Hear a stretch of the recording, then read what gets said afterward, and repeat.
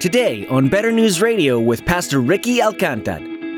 This text lands on us that way. Listen, what America thinks of you, or your friends think of you, or people on Instagram think of you, or your job thinks of you, or your boss thinks of you, or your ex-girlfriend, boyfriend thinks of you, none of that will matter on the last day. There's only one judge. And in a way, that's actually incredibly freeing.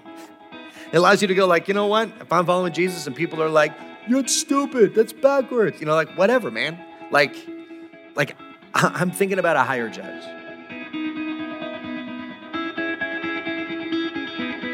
Hope in God, oh my soul. He is strong and he is strong to save. Hope in God, he's a rock in your hiding place. He's a mighty fortress. In America, people love to say, "Don't judge me." The irony is that Americans also love to judge others. Whether it be family members, coworkers, or the celebrities on TV, judgment is a common American pastime. Today, Pastor Ricky reminds us that our hope is in the one who judges justly. In this life, we might get worried about the ways that others are judging us, maybe a boss or a peer, maybe even a family member. But in the end, only God's judgment really matters, and He'll judge righteously and perfectly. Now let's join Pastor Ricky in the book of Revelation chapter 20. As he begins his message, Only God Can Judge Me. Revelation chapter 20. Now, I was hoping to pause and deal with the issues of the millennium this week, of Revelation 20, verses 1 through 6. And that's often, if you're not familiar with that, that's often how people define which camp they fall into related to the book of Revelation. But we're gonna pull a Dennis Johnson, who in his commentary basically said, listen, I can tell you what I think about the millennium up front, or we can go through the whole book, and then I'll tell you at the end. And I'm going to do that. We're going to pull a Dennis Johnson because I feel like, I think in God's providence, walking through the entirety of the book will then allow us to go and say, okay, great. There's some different interpretations of this. How do we interact about those interpretations? So that is one reason. The second reason is, in dealing with Revelation chapter 20, I began to see that verses 11 to 15 are some of the most significant verses in the Bible. That is not an exaggeration. That they, if true, and they are true, redefine everything in our lives. Revelation chapter 20, verse 11, this is God's word. Then I saw a great white throne and him who was seated on it. From his presence, earth and sky fled away, and no place was found for them. And I saw the dead, great and small, standing before the throne, and books were opened. Then another book was opened, which is the book of life.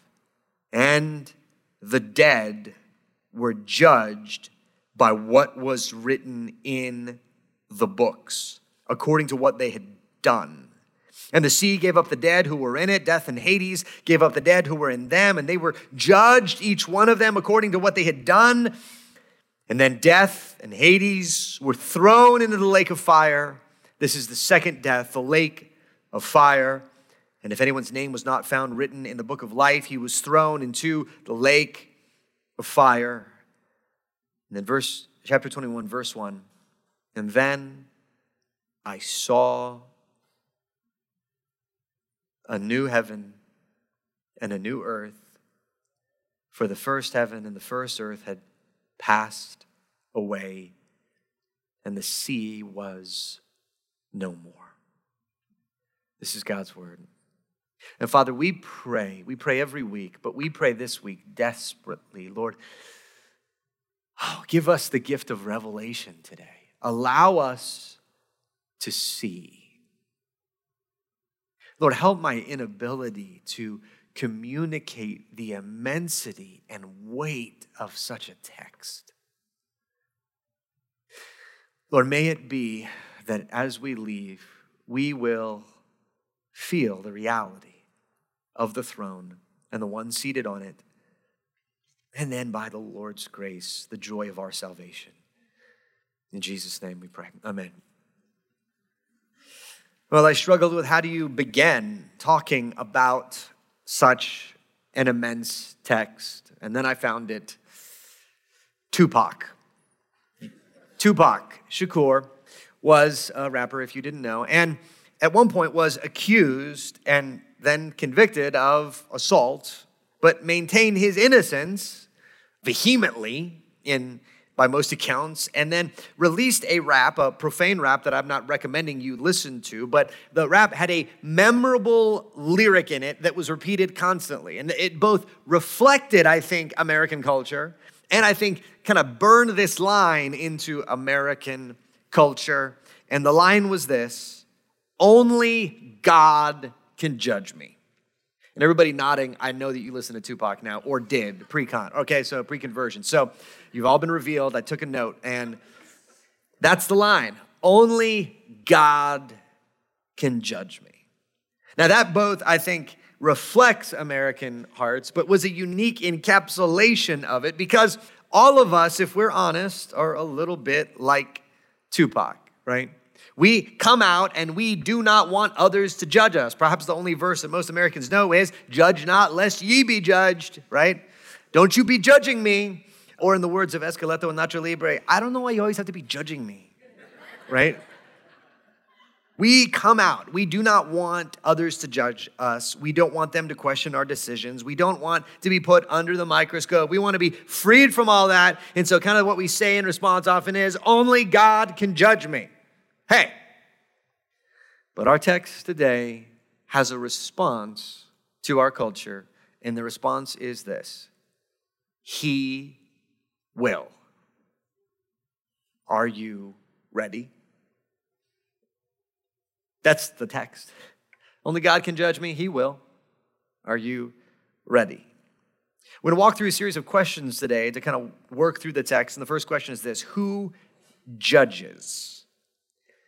It says, verse 11, "Then I saw a great white throne and him who was seated on it." Right? This is the throne that begins Revelation in Revelation 4 in the sense of they have those letters to the churches, and the visions start with this vision of the throne. So this vision is not new. We have seen the throne before. We've seen the one seated on it before, but something new occurs. From his presence, earth and sky fled away, and there was no place was found for them. Okay, so what's happening? So here's what's happening. In Greek thought, there were kind of three planes of existence: the world, the underworld, the world of the dead, and the heavens, which is the world of the gods. And so variously, sometimes somebody from the world of the gods would come down to the normal world or go, some interaction like that. But this is utterly different. Verse 11, the imagery is this: that the separation between the world and the heavens is shattered. And God rolls up the sky. And the language is almost that he appears simultaneously everywhere, or perhaps rather, the reality of the throne is the only reality in the universe. This is what was foreshadowed in Revelation chapter 11. Then the seventh angel blew his trumpet, and there were loud voices in heaven saying, "The kingdom of the world has become the kingdom of our Lord and of his Christ, and he shall reign forever and ever." Meaning this: those two planes of existence, the kingdom of the world has become, there's no separation between the kingdom of our Lord and his Christ. It's all fully, finally, completely under the rule of God. Him ruling now in this moment. When we pray the Lord's Prayer, "Let his kingdom come, let his will be done on earth as it is in heaven," this is the fulfillment of every Lord's Prayer ever prayed in history. Now let's take a moment to remember how much of a contrast then this is with previous sections of Revelation. Who judges? Well, the answer is not the culture. It's not Babylon you have to worry about. It's not her representing the culture around us, the media around us, friend groups, high school, extended family, whatever. Don't worry. In a sense, this text is saying, listen, don't worry about them judging you. It's not who you need to be worried about.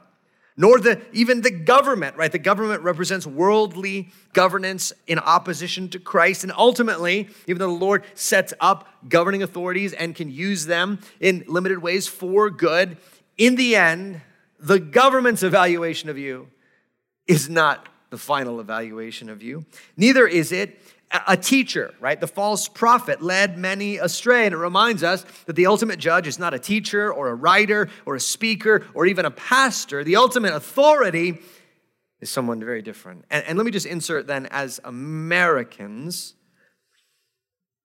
the American mindset is that no one can tell me what's right for me. I got to listen to my truth. I got to be true to myself. Listen, in the end, it will not matter if you've been true to yourself. It will not matter if you judge yourself well. What will matter is the evaluation and judgment of the one on the throne. And when you are aware of a higher judgment, all of a sudden those other judgments begin to fade away. I have a confession. Back in, I think, the 90s, if I remember correctly, in our church, there were some guys that were like trying to be cool in high school, and they were trying to be a little gangster and a little cholo or whatever, and they bought, and listen, if you were not from El Paso, right, or somebody somewhere like that, this is going to be inscrutable to you, but guys were buying the chain. You know what I'm talking about? The chain. So the baggy jeans and the chain, right? Go from here to here, and you would like kind of walk in and be like, oh yeah, what's up, Holmes? Right? Like this, like, you know what I mean? Like, and you'd walk different with the chain, like, come on, like, you know. And so I, as a skinnier than I am now, homeschooled kid, while at the store one day saw a chain, and under the influence of desire to be cool, I thought that's what I need. So I took my money and I purchased a chain. Took it home. And the time came where there were going to be a number of youth kids, you know, out at somebody's house hanging out. And I thought, this is the perfect opportunity to wear the chain. But I knew something. I knew I would have to put the chain on, walk out of my room, and my mom and dad would look at me before I left. And when I bought the chain, my mom was like, oh my gosh. You know, I could just tell, but she's like, well, it's his money. You know, it's not drugs. So like, well, let's let him get, you know. Sure. But I knew I was going to have to walk past my dad. And in that moment, the reality of walking past my dad in a chain and baggy jeans, like, became a reality to me. Also the reality that this is my dad. Also the reality that I live here.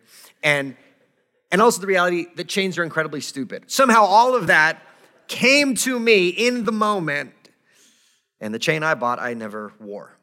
Because even though I wanted to be judged cool, well, there's a different judge in the end that I cared more about. Similarly, this text lands on us that way. Listen, what America thinks of you, or your friends think of you, or people on Instagram think of you, or your job thinks of you, or your boss thinks of you, or your ex-girlfriend, boyfriend thinks of you, none of that will matter on the last day. There's only one judge. And in a way, that's actually incredibly freeing. It allows you to go like, you know what? If I'm following Jesus and people are like, you're stupid, that's backwards. You know, like, whatever, man. Like I'm thinking about a higher judge. All right, first, who judges? Second, who will be judged? Verse 12. And I saw the dead, great and small, standing before the throne, and books were opened. Then another book was opened, which is the book of life.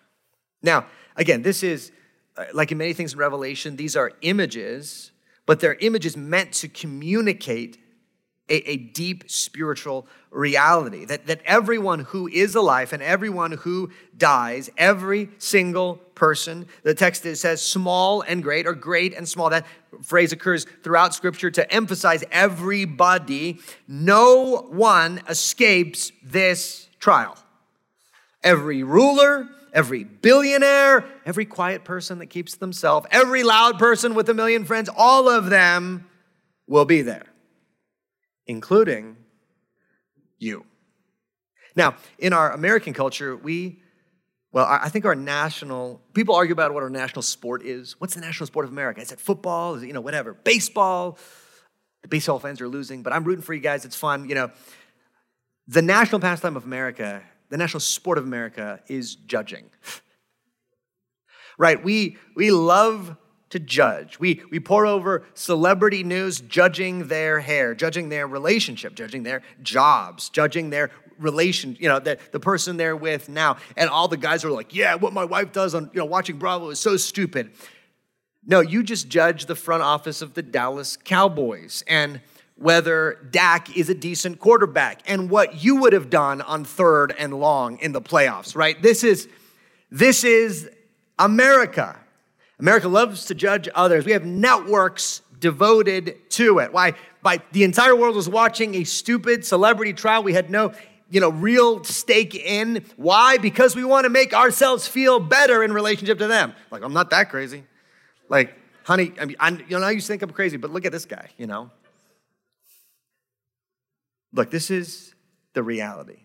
When I was in mock trial in high school, we went to the courthouse downtown all the time. So, at first the courthouse was a little intimidating, but then you kind of get used to it. Then it just becomes, we go practice mock trial at the courthouse, after hours, say hi to the security guard on your way up, kind of chatting with your friends on the way up.